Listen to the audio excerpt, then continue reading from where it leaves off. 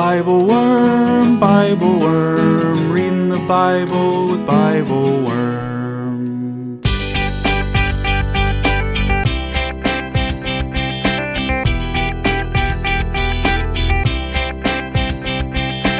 Welcome to Bible Worm, getting to the core of the biblical text. I'm Dr. Amy Robertson, Director of Lifelong Learning at Congregation Or Hadash in Sandy Springs, Georgia. And I'm Dr. Robert Williamson, Professor of Religious Studies at Hendrix College and the founding pastor of Mercy Community Church in Little Rock.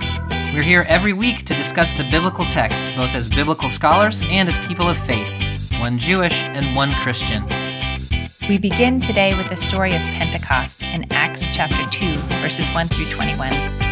What a powerful first act of the Spirit to enable people to speak and understand across difference, offering a kind of repair to the Tower of Babel fiasco.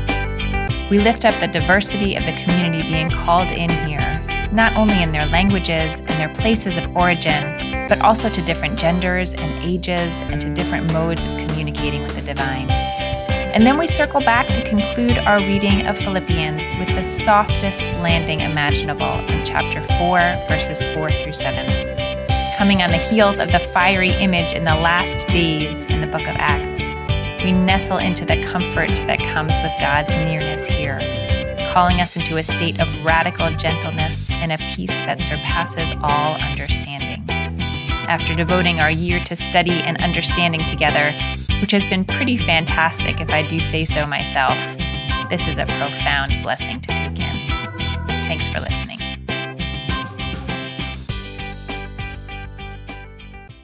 Hey, Bobby. Hey, Amy. Good to see you this week. We have arrived at Pentecost. Can you believe that? The end of the narrative lectionary cycle. Here we are on Pentecost. Here we are. I know that in the Jewish calendar, we have a holiday on the same day as Pentecost that is not called Pentecost. It's called Shavuot, and we have this ritual of counting each of the days between Passover and Shavuot. So, like you know when it's coming. Yeah. In the Jewish calendar, because you have to count the days. How many days do you count? You count 49 days. Yeah. Yeah. Which is the meaning of Pentecost, right? 50th day. And so this is the Greek form of the holiday Shavuot. So we're actually celebrating the same holiday. It's just, it has taken a radically different turn. in the Christian, like when this text is going to say they came together for Pentecost, what it means is they came together for Shavuot. Yeah. But then the Christian interpretation of that day has taken Pentecost in a whole different direction. It certainly goes in a different direction. Oh, but here's an important connection. Oh, yeah. Okay. The most, I want to say, like, urgent association I have with Shavuot is eating ice cream. Oh. There's like, Jewish holidays often have some kind of food tradition associated with them, and Shavuot is the dairy holiday. So people eat blintzes and cheesecake and ice cream. And I would please like to tie this hermeneutically to the presence of the tongues in the New Testament. Yeah. Yeah. Mm-hmm. That's all I got. That's pretty good, though. Yeah. So tongues of flame, they're licking their ice cream. Yeah. Yeah. That's amazing. I think this should be a new tradition. Yeah. Mm-hmm. So our reading for today, we actually have just a tiny bit more we're going to read from Philippians, from chapter 4. We're going to do that at the end. But the core of our reading is back in the book of Acts in chapter 2, where it describes this pretty wild series of events that happen on Pentecost that involve the tongues seeking ice cream, as we have said. So that's in Acts chapter 2. Yeah. It's been a minute since we've been sort of at this point in the story. So we have to kind of like rewind in our minds. Yeah. Can you help place us at sort of the point in the story where Acts 2 is taking place?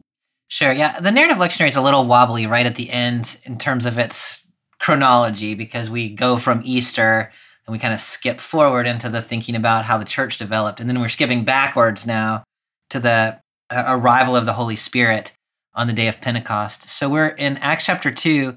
We're in the Luke Acts version of the story, which is slightly different than John's version of the story, which we've been reading all year.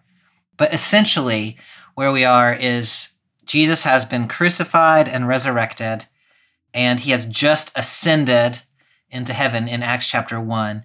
And when he goes into heaven, he tells them to go to Jerusalem and wait for the arrival of the Holy Spirit. So the disciples have been in Jerusalem awaiting the arrival of the Holy Spirit. And that's what then happens here in Acts chapter 2. Spoiler alert. We already saw one narration of the arrival of the Holy Spirit. We saw John's version of it in John chapter 20, where Jesus breathes the Spirit into them. In the Luke Acts version of the story, that doesn't happen. And so this is the way that the Spirit comes on the community in the Luke Acts version of the story is this story. So we've already had one story of the arrival of the Holy Spirit according to John, and then here's a different story of the arrival of the Holy Spirit according to Luke. Does that get us enough, do you think? I think so. Yeah, that's really helpful. I've jumped back in my mind to that moment, and it sets the stage well for the events that are about to unfold. So should I go ahead and dive in?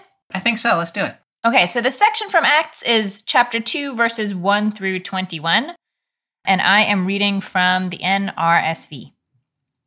When the day of Pentecost had come, they were all together in one place.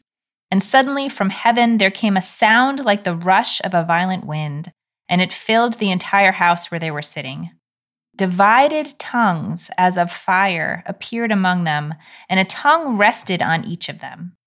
All of them were filled with the Holy Spirit and began to speak in other languages as the Spirit gave them ability.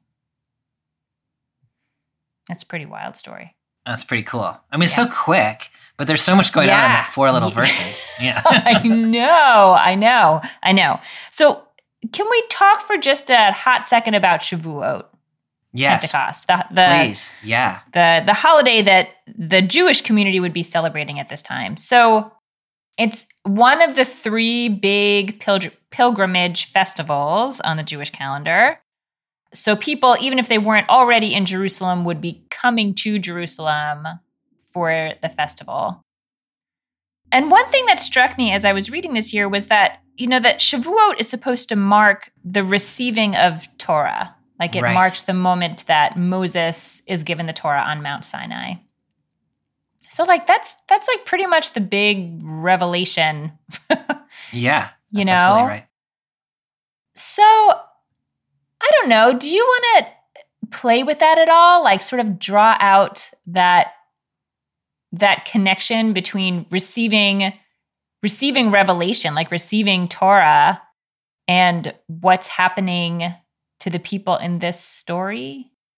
Yeah, no, I mean, I think that's exactly the right connection. I think that's really important.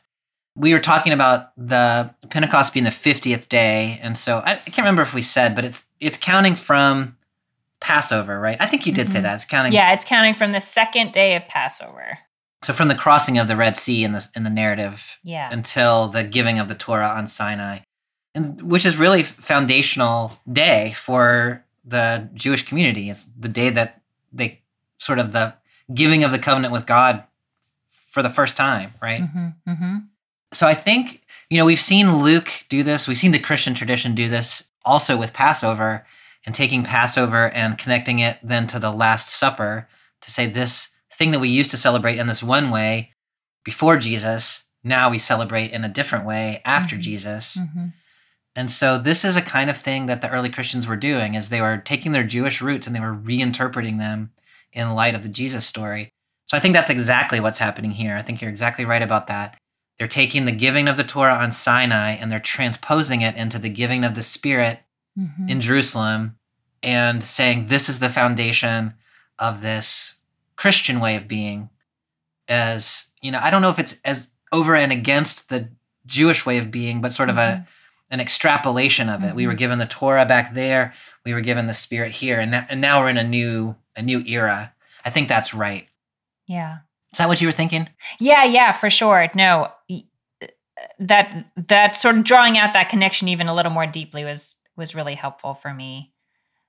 The other thing that occurs to me, Bobby, is that there are, you and I have studied these texts together, although it's been a long time since we have. There are a lot of pretty wild stories about things that happen overnight on Shavuot, because there's a tradition of staying up all night and studying. And when you stay up all night, things just get weird. I mean, Yeah. going back to like Yeah. middle school sleepovers and what goes Yeah. down at those, like it doesn't Yeah. get any less weird Yeah. when you're a grown rabbi. When I was in college, I was a chemical engineering major. I don't know if we have said that ever on the podcast, but that was me. When I was a senior chemical engineering major, there were 2 major classes I had to take, and they had semester-long projects that were due 2 days in a row. And so I pulled back-to-back all-nighters. And I remember I was sitting at my desk at like 4 o'clock in the morning on the second all-nighter. I'd been up for like 50 hours or something. And I was sitting there typing, and this guy came running through my room, and he pole vaulted over my desk and out the out the window in front of me. And I was like, wow, I'm clearly hallucinating. It is very strange. This is a very strange moment when the guy's pole vaulting through your back window. That didn't really happen, right? I mean, it was an hallucination. This Yeah. is the kind of things that happens to you. After you've I been- mean, that was a better story in my head apparently than it no, was. I thought I got that, but I just wanted to make sure you weren't saying someone else who Actually had pole not- vaulted through my room. Yeah. Someone else who had not been sleeping actually pole vaulted. That would have been a better story, actually, with a guy one of the guys on my The team. or entire whatever. chemical Yeah. engineering department goes Yeah. hog wild. Yeah. But things definitely do happen when you stay up all night, especially when you Yeah. stay up all night reading Torah. Yeah.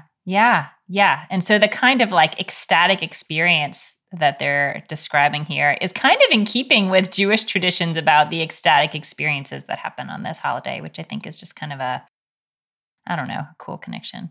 Yeah, I think that's exactly right. And I think we've talked a few times about the Midrashim where when you're studying Torah and it starts to like spark and, you see flames coming from the room and all these ideas about there's just a deep sense of prophecy or a deep sense of engagement, even just with the text and with the spirit. So this imagery has deep roots in the tradition. You're exactly right about that. Do you pull out like creation story imagery from the violent wind? I haven't, but I really like that connection. Can you say more about that? I mean, in the first creation story, it describes, a bunch of nothing. And then there's this Ruach Elohim, which could either be the wind of God or a really powerful wind that sort of A godlike wind. is a godlike wind, right? That is present in the chaos. And so I guess I wondered whether there was this moment of, recreation or I don't know. I guess a lot of times these sort of like revelatory experiences have something that is like something that would happen in nature, but kind of bigger and more exaggerated. So I really like that connection, Amy, and the Ruach Elohim that you're talking about can mean the wind of God, but as you well know, the Ruach in Hebrew can also mean spirit. And That's so there is a right. connection. And the Christian tradition reads that wind not as the wind of God blowing over the waters in Genesis 1, but as the Spirit of God. And so that connection between spirit and wind is a very deep one in the tradition. And so that connection here, I think, is absolutely there. And then to say that this is then now a new act of creation, I think that's a really nice move. when that occurred to me, my next thought was, I don't know, just this realization that with the first time when there was a Ruach Elohim on earth, there was no one there to hear it. Like there was nobody to report what it was like. Oh, yeah. And for some reason that, I don't know, just thinking back to that made my mind sort of I love like that. zoom out to like the enormity of creation and God's time and how like all of this has happened before, but we weren't even here. And and I don't know. And now people get to be here for it. Like it's, I don't know. that. It's So here they are experiencing the moment in which something new is being created. I love that. Yeah. Probably a little scary. Well, maybe it's not scary if you've been up all night. Yeah. And that leads us directly into the divided tongues. The CEB translates that individual flames of fire, which I really like. Because like divided tongue to me sounds like a snake tongue, you know, with the little like their little split I was at the like, end. is it like a split chicken breast? Like what? Yeah. Yeah. Oh, I really like that. I think that, yeah. I mean, I guess there's sort of a pun-ish in the use of the word tongue because we're talking about language. Yeah. But it's such a bizarro yeah. image. I prefer just thinking them as little individuals. Brains. Yeah. I like that too, theologically, because it's, it's the same spirit that is generating all of this fire, but it's alighting on each one of them individually. So it gets that kind of, we're all individually part of one thing that is bigger than any one of us. Yeah. So I think that imagery really is helpful to me, thinking about it that way. No, I think that's a much more meaningful way of getting into this text than, I don't know. If I picture an actual tongue, it's really hard to take this seriously. Yeah. Yeah. Just to clarify, because I feel like this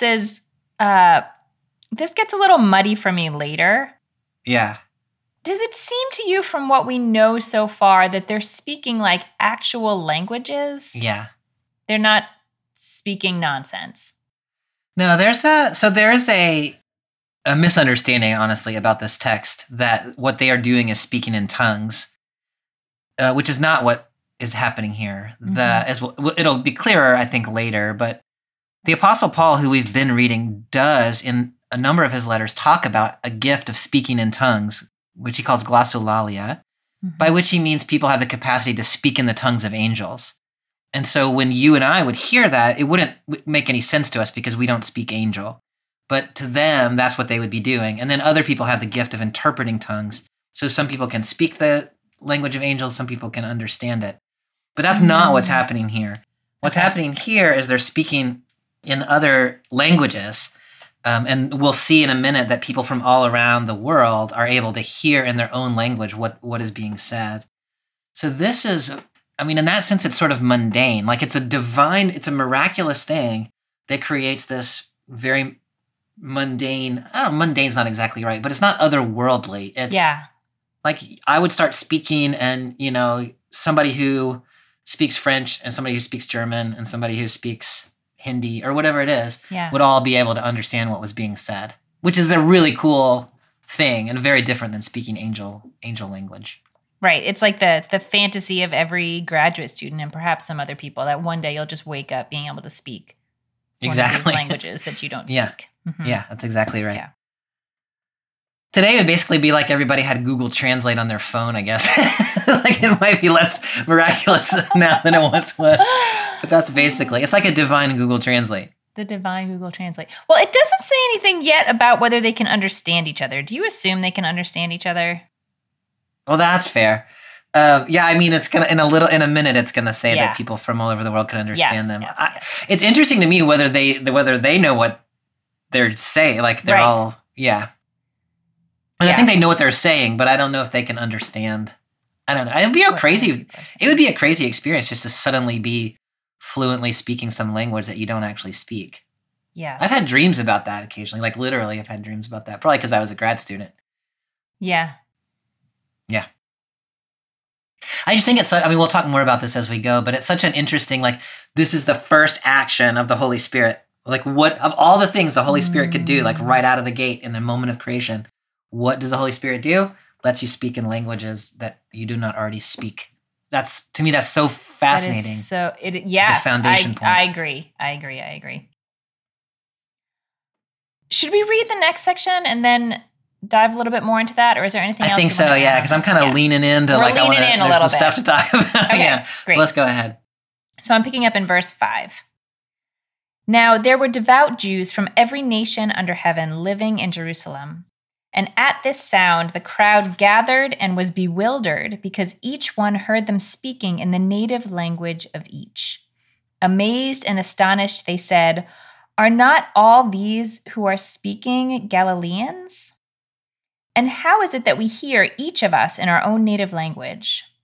Parthians, Medes, Elamites, and residents of Mesopotamia, Judea and Cappadocia, Pontus and Asia, Phrygia and this is really going to give me a run for my money. Phrygia and Pamphylia, Egypt and the parts of Libya belonging to Cyrene, and visitors from Rome, both Jews and proselytes. Cretans and Arabs, in our own languages, we hear them speaking about God's deeds of power. All were amazed and perplexed, saying to one another, "What does this mean?" But others sneered and said, "They are filled with new wine." If you're going to have people read this text in front of the congregation, you got to warn them about that part. Yeah. Yeah. When I was in seminary, a friend of mine asked me to read scripture for their like chapel sermon or whatever. And I was like, sure, no problem. And they're like, here's the text, read it ahead. And I was like, I know how to read. Like I've been reading since I was 4. I don't need to read ahead. And it wasn't this passage, but it was something very much like this. That was like verses of just weird words. And it was very awkward. The best hope you can have is that no one else knows how to say them either. Yeah. So you're just plow. You just got to sound confident. Just say some stuff. Mm-hmm. Yeah. I remember when that happened, like the last one was Ur, like Ur of the Chaldees. Mm-hmm. And I made it all the way through these sounding very confident, whether they were right or not. But I got to Ur and I couldn't decide whether you should say Ur or Ur. And so the one of all these crazy names, the one that tripped me up was 2 letters long. That's sad. It's so funny. You said Ur. I was like, how else would you say that? Yeah, you could say Ur. It's beautiful. Yeah. Okay, so we've mentioned that it's Shavuot, and so there would be Jews from all over the world traveling to Jerusalem. Right. But that doesn't seem to be the group that they're talking about here. They're talking about Jews from all over the world, every nation under heaven who are living in Jerusalem. Is that how you understand that? Like, I never paid attention to that, Amy. But that is what it sounds like. I think it's so interesting because if they're like expats and they're living in Jerusalem, they presumably can get by. Like they can speak as they need to speak to live in Jerusalem. Yeah. But I'm just like imagining the experience of having, been living away from your home. Oh, I love that. Yeah. And then all of a sudden hearing your mother tongue. Yeah. Have you studied abroad or lived abroad? I have lived abroad. Yeah. I lived. So I studied abroad in England, which doesn't really count for the present. Not for the purposes of this example, yeah. But I did live in China for a couple of months. And I do remember that experience of someone would start speaking English. And it was like this sort of oasis or something. Yeah. It is this oasis. And it's this, I don't know, like, I don't even know how to describe how I imagine it would feel. I mean, I also have lived abroad for all of 4 months or whatever. This is an imagination question, but what do you think that must feel like if they're living in Jerusalem and functioning linguistically in Jerusalem, but then hear their mother tongue? I love that, Amy. And, and it's not just, it is that they hear their mother tongue, and it's that they hear it from Galileans, and somehow that they know that they're Galileans. And, I think Galileans have a reputation in ancient Judaism as being kind of backwater and not very sophisticated. So here you have some sort of unsophisticated, linguistically not very developed people who seem to have taken the time to learn how to speak in your language. Like, to me, the hospitality of that. Yeah. Like, here's not just that I hear words that I can understand, but someone they're not their natural words. It's someone who has learned how to use these words, and completely unexpected people. So to me, it would bring you a sense of like a little bit of homecoming. Here I am. It feels familiar to me, but also this sense of somebody's really trying to be hospitable to me. Yeah. What do you think about that? I love that. I love that. And I love the word hospitable there. I mean, because I imagine this is a crowd of people who they're willing to meet a pretty high bar for what's expected of them in order to be in religious community together or worship God in the way they understand God is supposed to be worshiped. They have moved to Jerusalem. Yeah. They have learned the languages that they need that are not their mother tongues. Yeah. And so there certainly is no lack of commitment on that part, but then it just is like a way of meeting them. Like we see you and all of you, not just what you're willing to do in order to be part of this. Yeah. Part of this people or part of this group. I don't know. I think it's lovely. Yeah, I really like that, Amy. I have always read this text as there were people who had traveled to Jerusalem from their places, like in other texts that we've read. And I really appreciate your drawing attention to that dynamic. I think that opens up this story in a different kind of way for me. So do you have the Tower of Babel in your mind? I very much have the Tower of Babel in my mind. Tell me how that's living in your mind. How is that playing out with this? Well, so the Tower of Babel, I'm going to push this question back to you in just a second. Okay. Just so you know. Okay. The Tower of Babel story, clearly in that story, up to Genesis 11, which is where that story appears, the world has all been speaking one language. Presumably it's been Hebrew, although we don't know that for sure. Mm-hmm. And the people come together because they can speak one language. They say, let's build a tower and make a name for ourselves. And so they build a tower, and the text then says God saw the tower and was concerned if they can build this tower and try to be like gods, and there's no end to what they can do. And so God comes down from heaven, which I always think is kind of funny that God still had to come down to reach this tower that they had tried to build to heaven, and disperses the people across the land and confuses their languages. So Genesis 11 is the biblical story of the origin of languages, which was a way of keeping people from scheming together about doing things to try to make a name for themselves. Mm-hmm. So this story, in my mind, now you've got these people from all these different language groups able to understand each other, feels like an undoing of that story in one way or another. Yeah. I'm curious because you asked that question. I feel like it resonated for you too. I'm curious, when you think about that connection, what do you think's going on? What am I thinking? Overall, really similarly to what you have described, that there's some undoing of the story. And then I was thinking, like, well, what does that mean? Undoing of what? What does the story exactly right. represent, and what is being undone here? Yeah. And maybe some kind of end to this somewhat combative relationship between God and humans that is described in Babel, in the Tower of Babel story. I mean, certainly it's not an equalizing of God and humans. Like, that's not what we're doing here.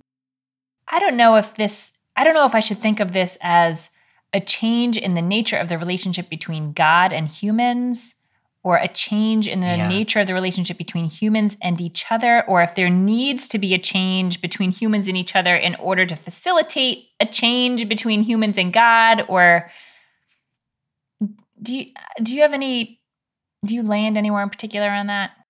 Yeah, no, I think I really like the way you asked that question. If this were truly an undoing of Genesis 11, what I think would happen is the Holy Spirit would miraculously restore everybody to homogeneity, right? Mm-hmm. Make everybody speak one language again. But this isn't that. Yeah. This is not like we should all like conform to one way of being in the world. This is, we should learn how to work with each other across these linguistic and cultural differences, right? So now we've got a movement.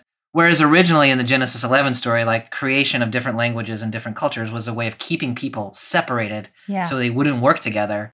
This is now saying, okay, now we need to bridge those cultural differences and those language differences and draw everyone in, not by having them sort of forego their own languages, but by learning to speak and hear each other in our own idiom. Mm-hmm. So to me, it's a different way of human beings relating to each other. Now we relate to each other across cultural difference, or at least that's the invitation here. I do think there's a change in the relationship of humans and God. The way that I would get at that, and maybe stretching it slightly, I don't know what you'll think about this. Mm. In the original, in Genesis 11, it was, let's get together and make a name for ourselves. Mm-hmm. And so they used their homogeneity to try to be like gods. Mm-hmm. Now it is, let's work together across our cultural differences in order to spread the name of Jesus. And so they're now united in doing something that's not about lifting themselves up, but about spreading the gospel. We haven't quite gotten there yet in the logic of the text. That's how I kind of get at it, but I don't know. I'm sure there must be other ways. And I mean, that makes a lot of sense to me. I just think it really represents either a huge act of trust from God to say, like, we put these, I put these sort of safety rails up before, and I'm going to take them down. But they're not really being taken down because humans have proven themselves reliable. Like, they have not. That's right.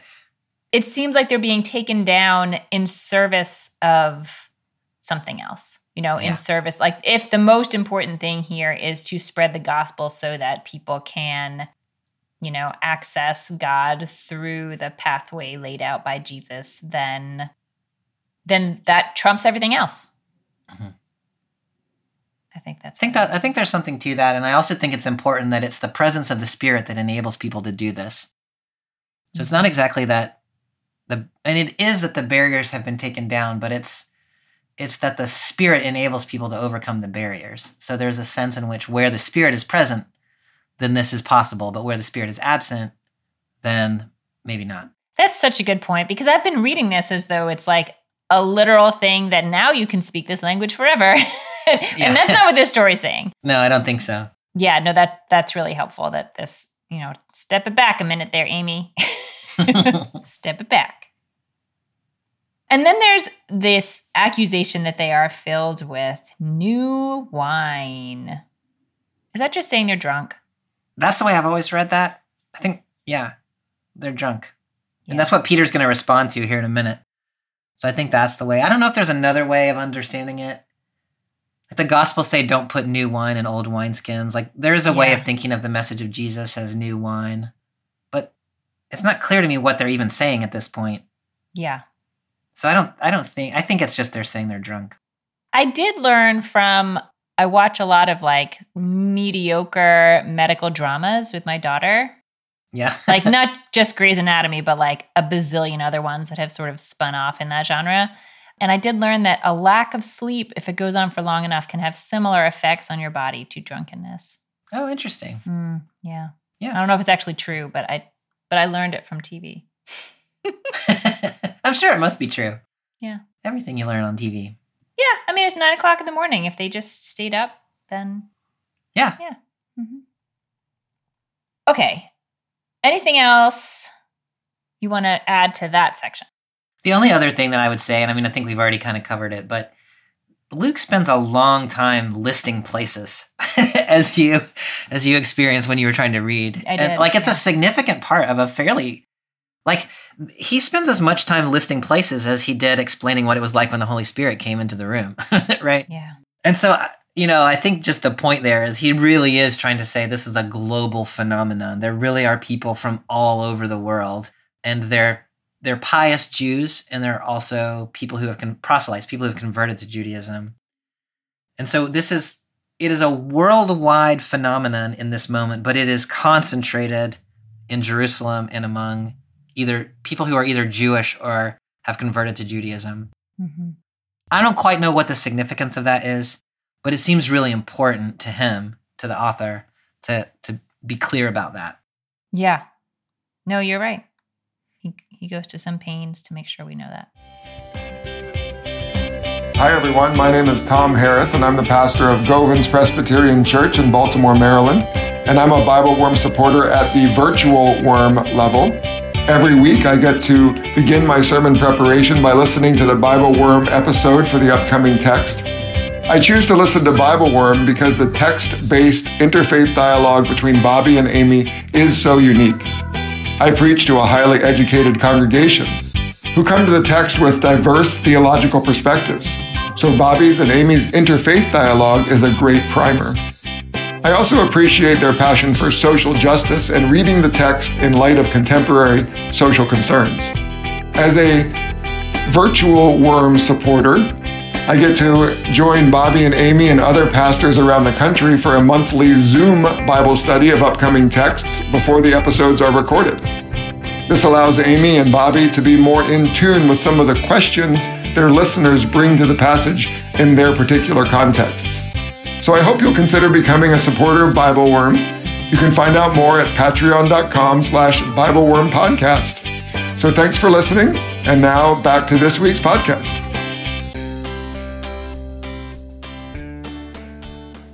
All right, so I am in verse 14. But Peter, standing with the 11, raised his voice and addressed them. Men of Judea and all who live in Jerusalem, let this be known to you and listen to what I say. Indeed, these are not drunk as you suppose, for it is only 9 o'clock in the morning. No, this is what was spoken through the prophet Joel. In the last days it will be, God declares, that I will pour out my spirit upon all flesh, and your sons and your daughters shall prophesy, and your young men shall see visions, and your old men shall dream dreams. Even upon my slaves, both men and women, in those days I will pour out my spirit, and they shall prophesy. And I will show portents in the heaven above and signs on the earth below, blood and fire and smoky mist. The sun shall be turned to darkness and the moon to blood before the coming of the Lord's great and glorious day. Then everyone who calls on the name of the Lord shall be saved. This is a beautiful text that's added in here from Joel. Yeah. And the question that I wrote in the margin, I don't know, it seems a little simple-minded, but I'll ask it anyway. How exactly do you connect this text to what has just happened? Because it doesn't say they were prophesying. Prophesying? Yeah, I think that's right. Yeah. Yeah, I think that's right. We're not really told what they've been saying. Mm-hmm. And I don't know whether we're supposed to think because it involves fire and like ecstatic speech that of course it's prophecy. Mm-hmm. I don't quite know about that. I think that's a good question.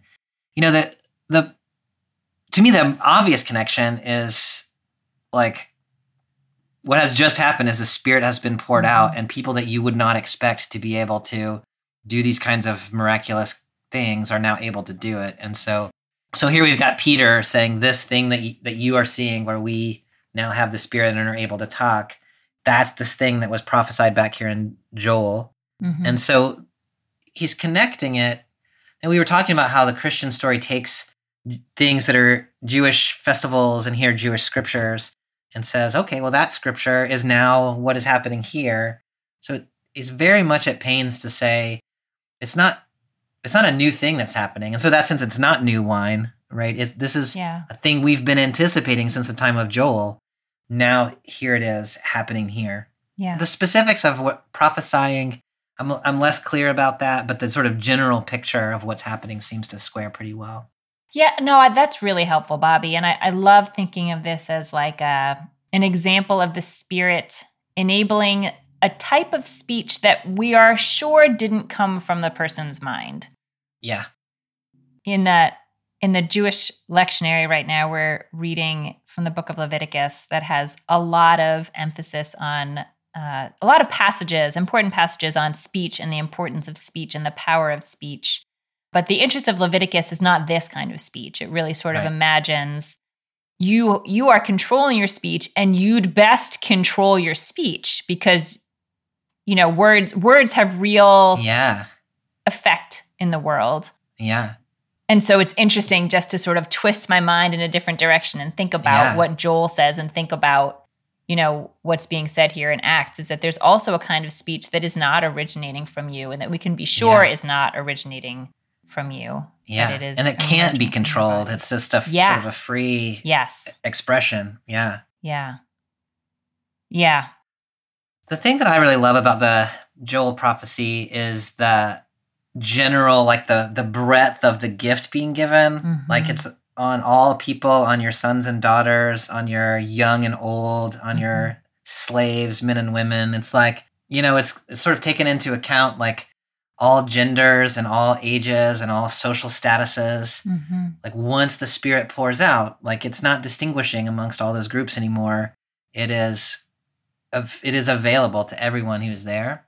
Just that inclusion, and especially after we've been reading this thing about all the languages being pulled in.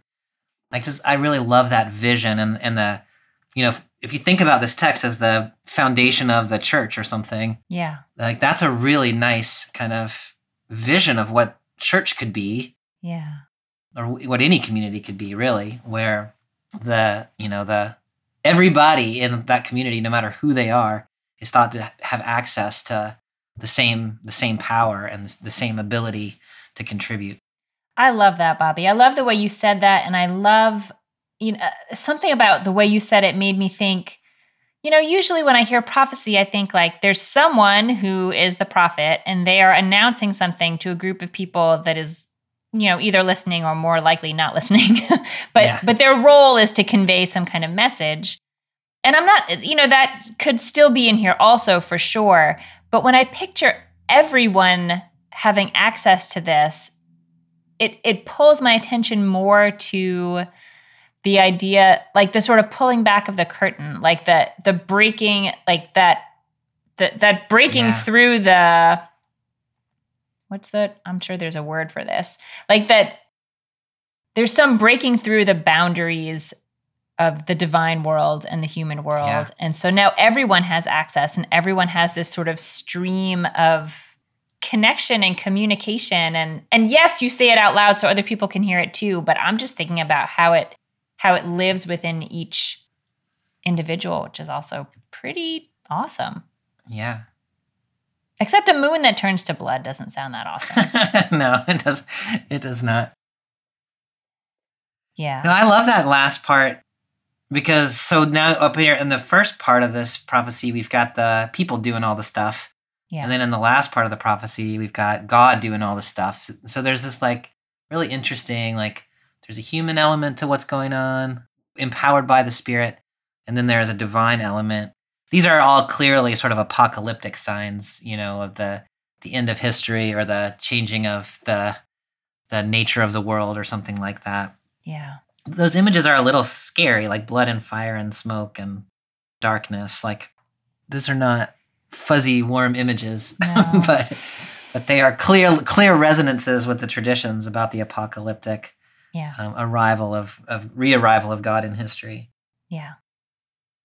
I'm curious, Amy, we've been talking a lot about prophecy, which I think is the right emphasis in this text, but back in verse 17, there's sons and daughters will prophesy, young will see visions, elder will dream dreams. And so it's not purely an act of speaking here, but there's also a visioning and dreaming. Did you make anything of that kind of diversity of what's being empowered here? I'm so glad you asked that question because I think those words, in particular, like dream dreams, that's just, so it just is such a lovely phrase. It's so poetic in English.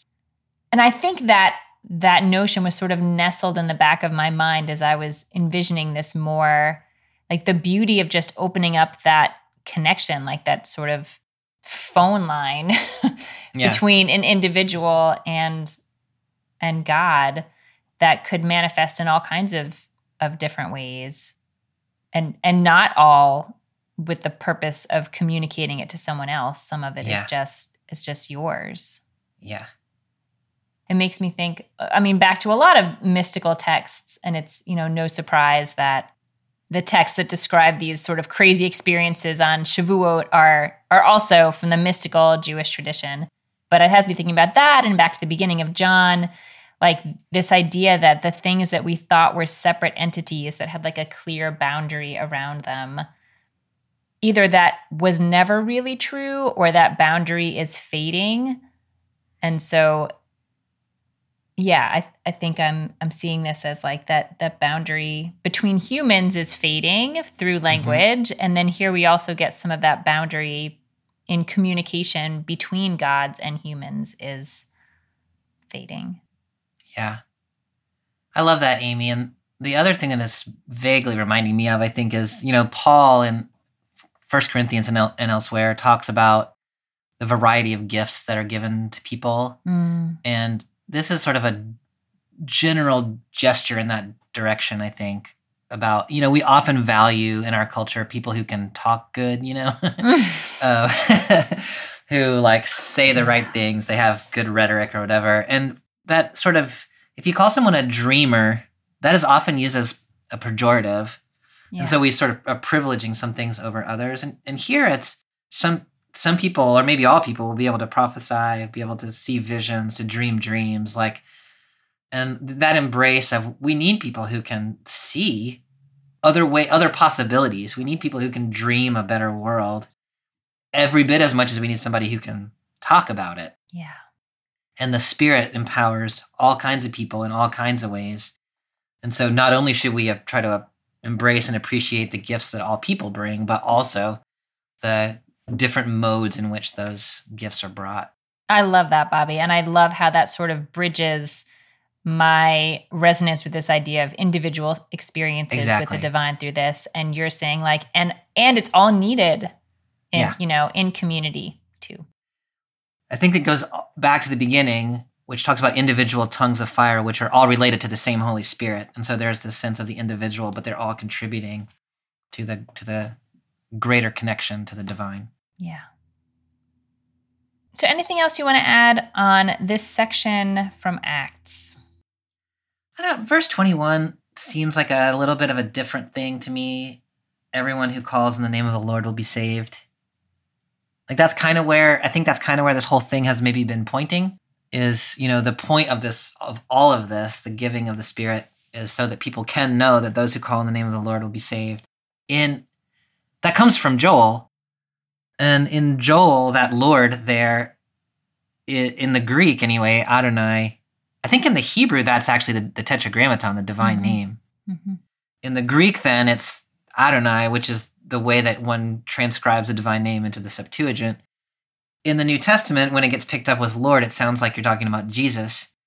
So it's an interesting move, what has happened just by recontextualizing the Joel prophecy into the New Testament. It's sort of changed the sense. Now you read, anyone who calls on the name of Jesus will be saved, whereas Joel had said anyone who calls on the name of Adonai will be saved. Mm-hmm. On the one hand, I really love there's a generosity here again. Everybody, this is freely available. Anyone who calls on the name of whatever the Lord there means will be saved. And then there's always, I always rub a little funny against the narrowness of when you talk about everyone who does this will be saved, then the flip side of that is everyone who doesn't will not be saved. Right. So there's an exclusionary, this text that has been so beautifully inclusive, right there at the end sort of says, oh yeah, but also there's an exclusion. Right, which on the one hand really lends urgency to the ability to sort of communicate across all boundaries. And also, I think we've talked about this in a previous week too. It would be nice if that part didn't have to, to be in there. Yeah. But it's in there. It is in there. Yep. Yeah. We have one more little text to read, Bobby, that is so lovely. It's Philippians chapter 4, verses 4 through 7. And it seemed so sort of unrelated to this text that when we started, I asked Bobby if he had added that text on for some reason, because it just is really, it's really just, it's just different. It's not related to Acts. No. Do you want to say anything about why we think this text is in here? Or it's really a lovely text. I'm not complaining about reading it. It's just, it seems a little random. The narrative lectionary, which we follow on the podcast, is trying to do a couple of things here. One is this is Pentecost, and so we need to read the Pentecost story. The other is that we have been working our way for a couple of weeks now through Philippians, and so we don't want to just leave Philippians in mid-text. And so I think this is an attempt to kind of go back and say, okay, well, the main focus for today is Pentecost. We also need to wrap up Philippians. And then as you were saying, this is a really lovely text, as we'll see in just a second when you read it. And when you think okay, we've been since September talking our way through the Bible from Genesis 1 all the way to where we are now. To end on this text is kind of a nice place to pull the narrative lectionary to a close. So I think I kind of embrace it that way, not necessarily trying to connect strands across this specifically to Acts 2 that we just read, but maybe just letting it be itself. Yeah, I like that. This seems to me like the kind of a text that you would read to a child at bedtime. You know, it's just it's so lovely. Okay, so I'm going to read, picking up in verse 4. We're in Philippians chapter 4, verse 4. Rejoice in the Lord always. Again, I will say rejoice. Let your gentleness be known to everyone. The Lord is near. Do not worry about anything, but in everything, by prayer and supplication with thanksgiving, let your requests be made known to God. And the peace of God, which surpasses all understanding, will guard your hearts and your minds in Christ Jesus. That's so lovely. Bobby, how do you understand the connection? Like, how does the confidence in God's nearness help us to be gentle? Or how does it relate to this, imperative encouragement towards radical gentleness? I love that expression, radical gentleness.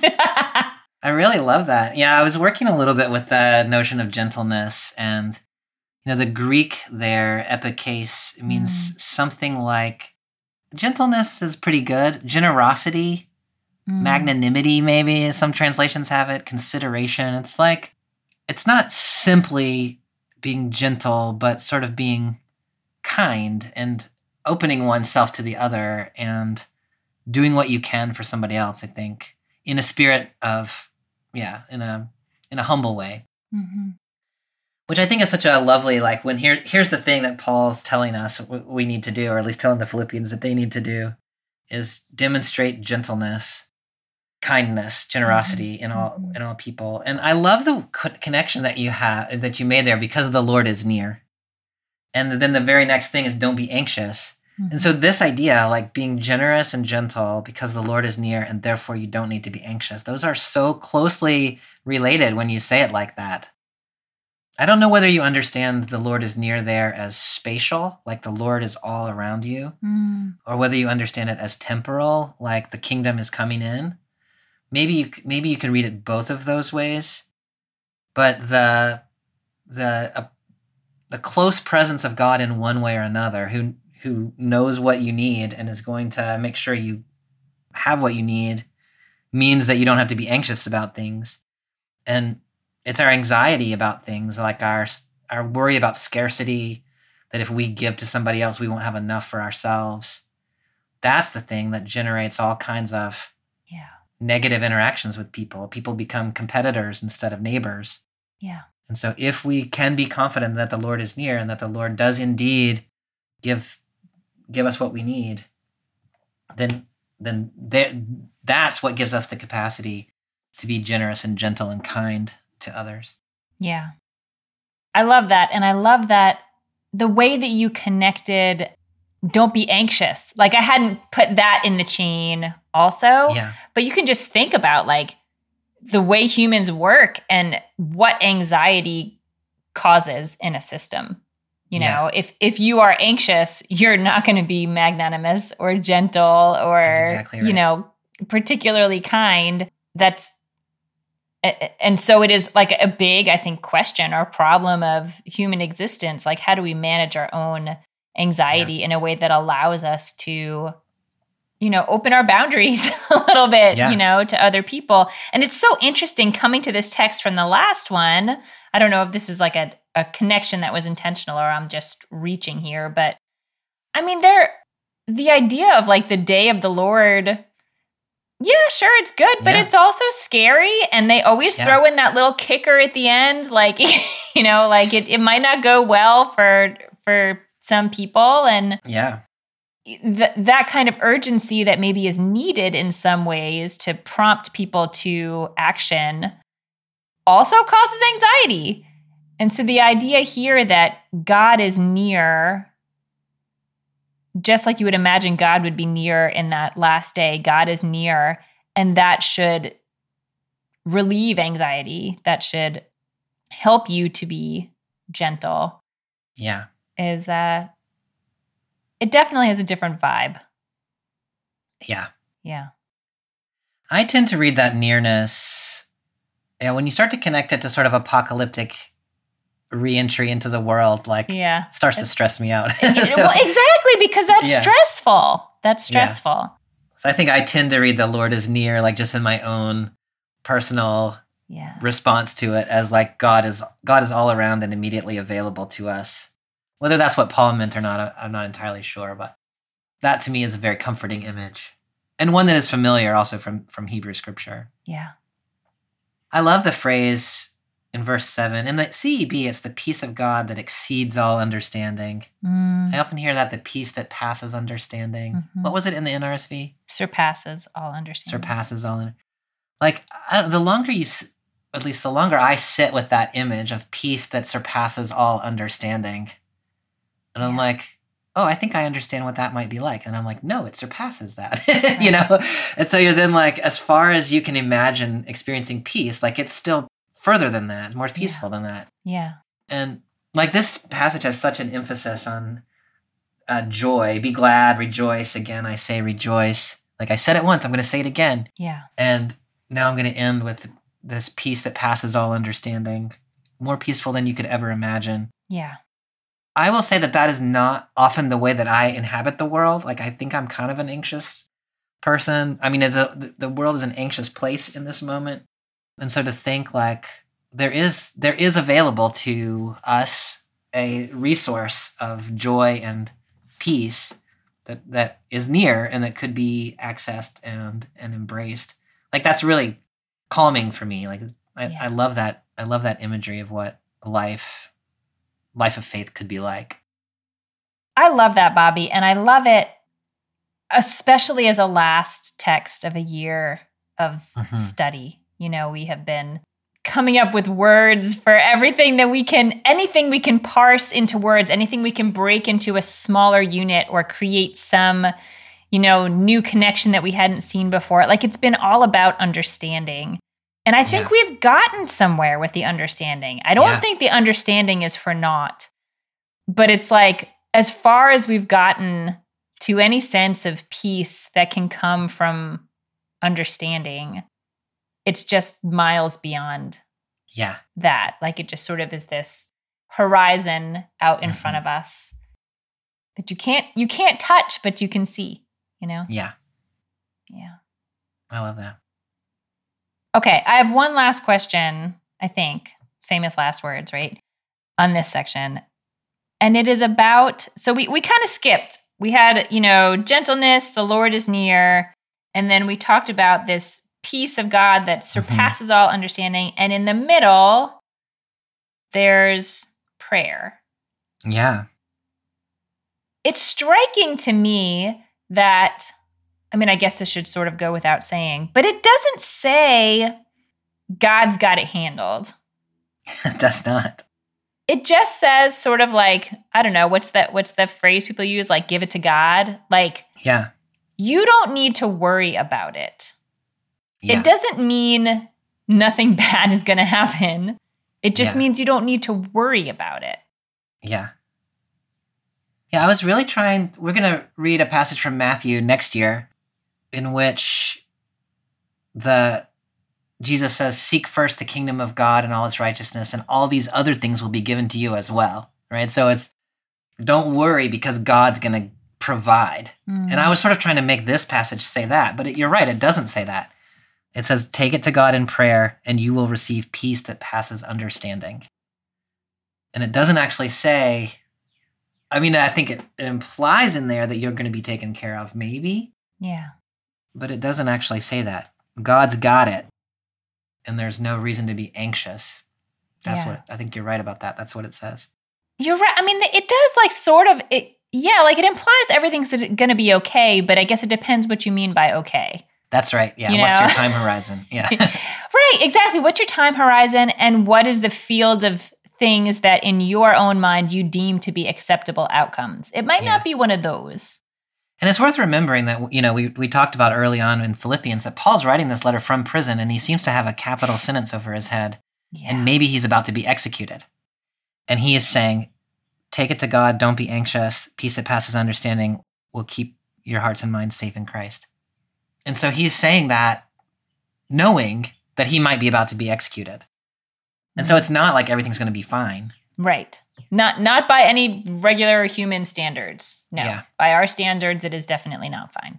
Yeah. But it does in some ways like surpass understanding to imagine that you could have this, you could have a peace that guards your heart and your minds Yeah. in the face of outcomes that you might think are unacceptable, Yeah. or right. are certainly not what you had in mind. Yeah. And it's notable in that the peace of God will keep your hearts and minds safe. It is noticeably absent there is your body. Mm, And so there is a sense here in which what happens to your body is one thing, and maybe the more important thing is what happens to your heart and mind. If you follow that theology too far, it gets problematic pretty quick, but I also think there's something really beautiful about that. yeah. We've talked about this before, but just Paul, the more we read this letter of Paul in particular, like last year, Paul irritated me pretty badly in Galatians. I know that was his struggle. But this is a different kind of letter from Paul, and he's pretty remarkable, like the kinds of things he can say in the face of the circumstances he seems to be facing. Yeah. And definitely a witness to that peace that he's talking about. Is Paul actually executed? We think so. The last we really hear about Paul is his letter from Rome. And the book of Acts tells us he's in Rome on trial. The later tradition holds that Paul was executed in Rome, maybe in the Neronic persecutions in 64, or maybe somewhere around in there. So so we think Paul was executed. Maybe not this particular imprisonment that he's writing Philippians from, but the tradition holds that he was executed in Rome. Well, these two texts together do open up a wide expanse. Yeah. A wide expanse of things that might feel most pressing as we wrap up our season. What's at the top of your mind? I think at the top of my mind for this text is, this Pentecost text is the story of, or at least one of the stories of the birth of the church. And so there is this, in my mind, a fundamental importance to what is the community supposed to look like that was founded on this day of Pentecost when the Holy Spirit rushed onto the disciples.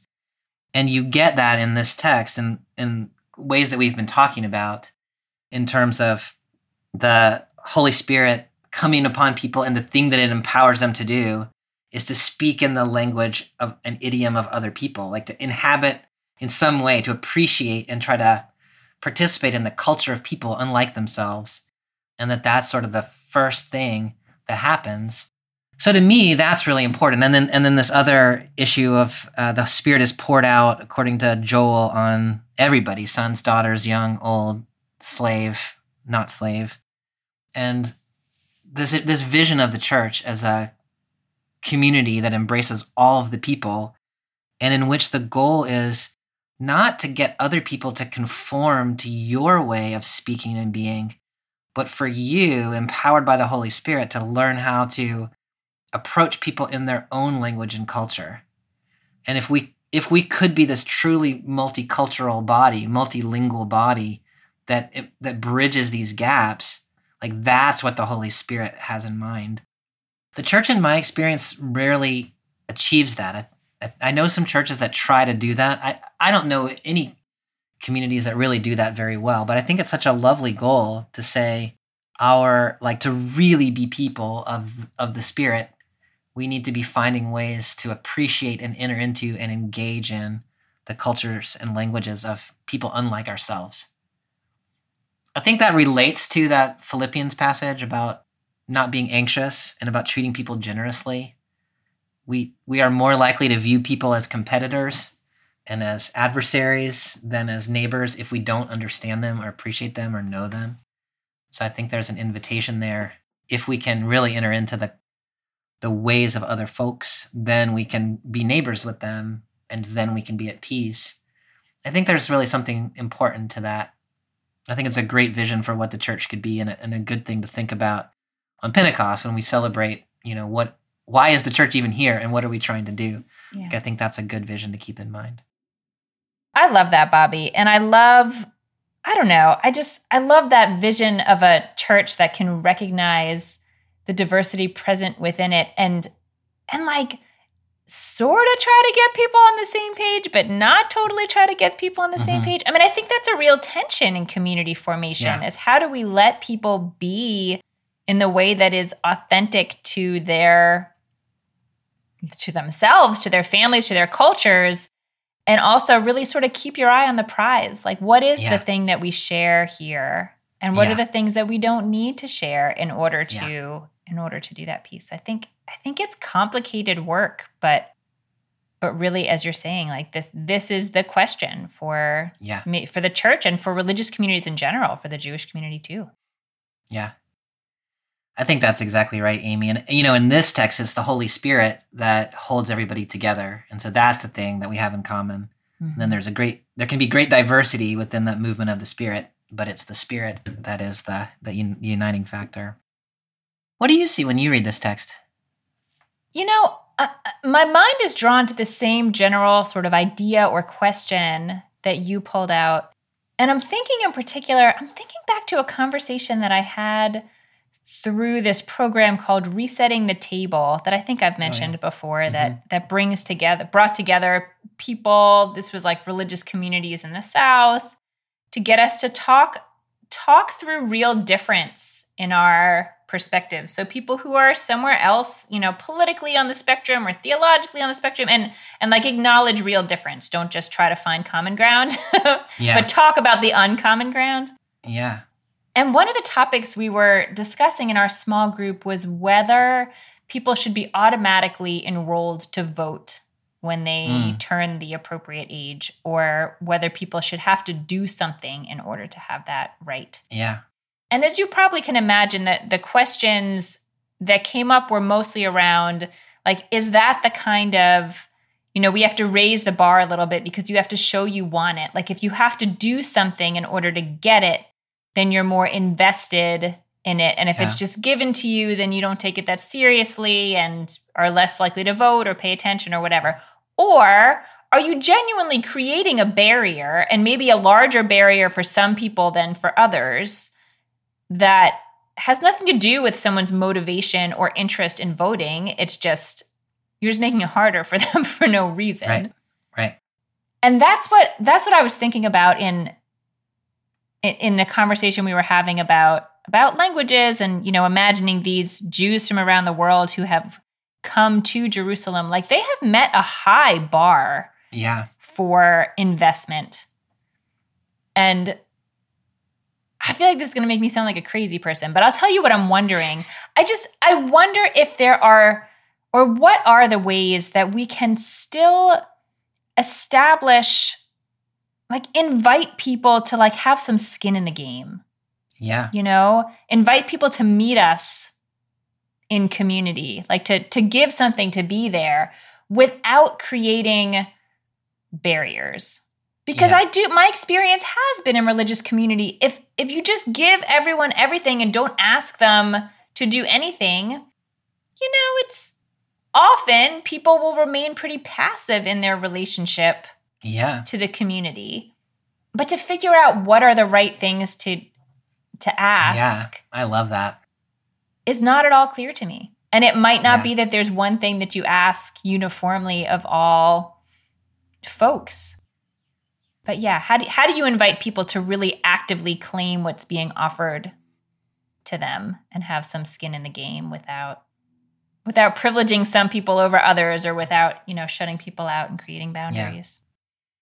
I love that, Amy, and it captures a part of this text that we talked about, but that I didn't really consider in what I said just a minute ago. And that is that the Spirit does pour out on all people, but it pours out on all people in order to inspire them to do things. And so for these disciples, it's inspiring them to speak, and it inspires some people to prophesy, inspire some people to vision, and some people to dream. And so it's not simply the case that here we have a Spirit that's like, here I am, but it's a Spirit that's empowering people. And so for the question then to be like, what is the Spirit empowering you to do, individual person? Because there doesn't seem to be an opening in this text for people who are just not doing anything. Yeah. Everybody's got something that they can contribute. That gets developed differently in other parts of the New Testament. Yeah. But it's sort of implied here. Yeah. I love that question. What is the Spirit calling you to do or enabling you to do? Mm-hmm. Well, Amy, that's the end of our conversation about the narrative lectionary for this year. That's the end. What a great question to end on. Yeah, I love that. We can ponder it for the next, for this summer. Yeah. Or you can ponder it for the summer, or you can do our summer series with us. Yeah, so next week, we're starting into our summer lectionary series on economic justice in the Bible. Yeah. Yeah, we've got some really great texts, 3 from the Hebrew Bible and 3 from the New Testament. Fascinating stuff. Really good, really relevant, and texts that people really love to overlook because they're very inconvenient. So inconvenient. My favorite thing is like biblical literalists who are like, we take everything in the Bible literally. And then if you read them one of these texts, like never charge anyone interest or like forgive everybody's debts in the 7th year, they're like, oh, well, that's not literal. That's not, like, well, okay, but like. Okay, but yeah, it's in there. It's in there. So next week we'll be in that text in Deuteronomy 15 and 24. Looking forward to it. All right. Thanks, Amy. I'll see you next time. See you next time. Bye. Thanks for joining us for this week's episode of Bible Worm. If you've enjoyed this free podcast, we hope you'll help us keep it going by joining our Patreon for as little as $4 per month. You can also sign up for other goodies like early access, video lectures, weekly liturgies, and more. Visit patreon.com/BibleWormPodcast for details. Bible Worm is produced by Bobby Williamson and edited by Joel and Laura Becker. Our theme song is sung by Colin Bagby. We're grateful to our many supporters for helping us keep the podcast going. A special thank you to our executive producer, Fox Valley Presbyterian Church in Geneva, Illinois, and to our newest supporter, Jennifer DiFrancesco. Though the narrative lectionary season is now complete, Bible Worm is not on summer vacation yet. Join us again next week as we begin our 6-week summer study of economic justice in the Bible as we delve into Deuteronomy chapters 15 and 24. Until then, keep on digging.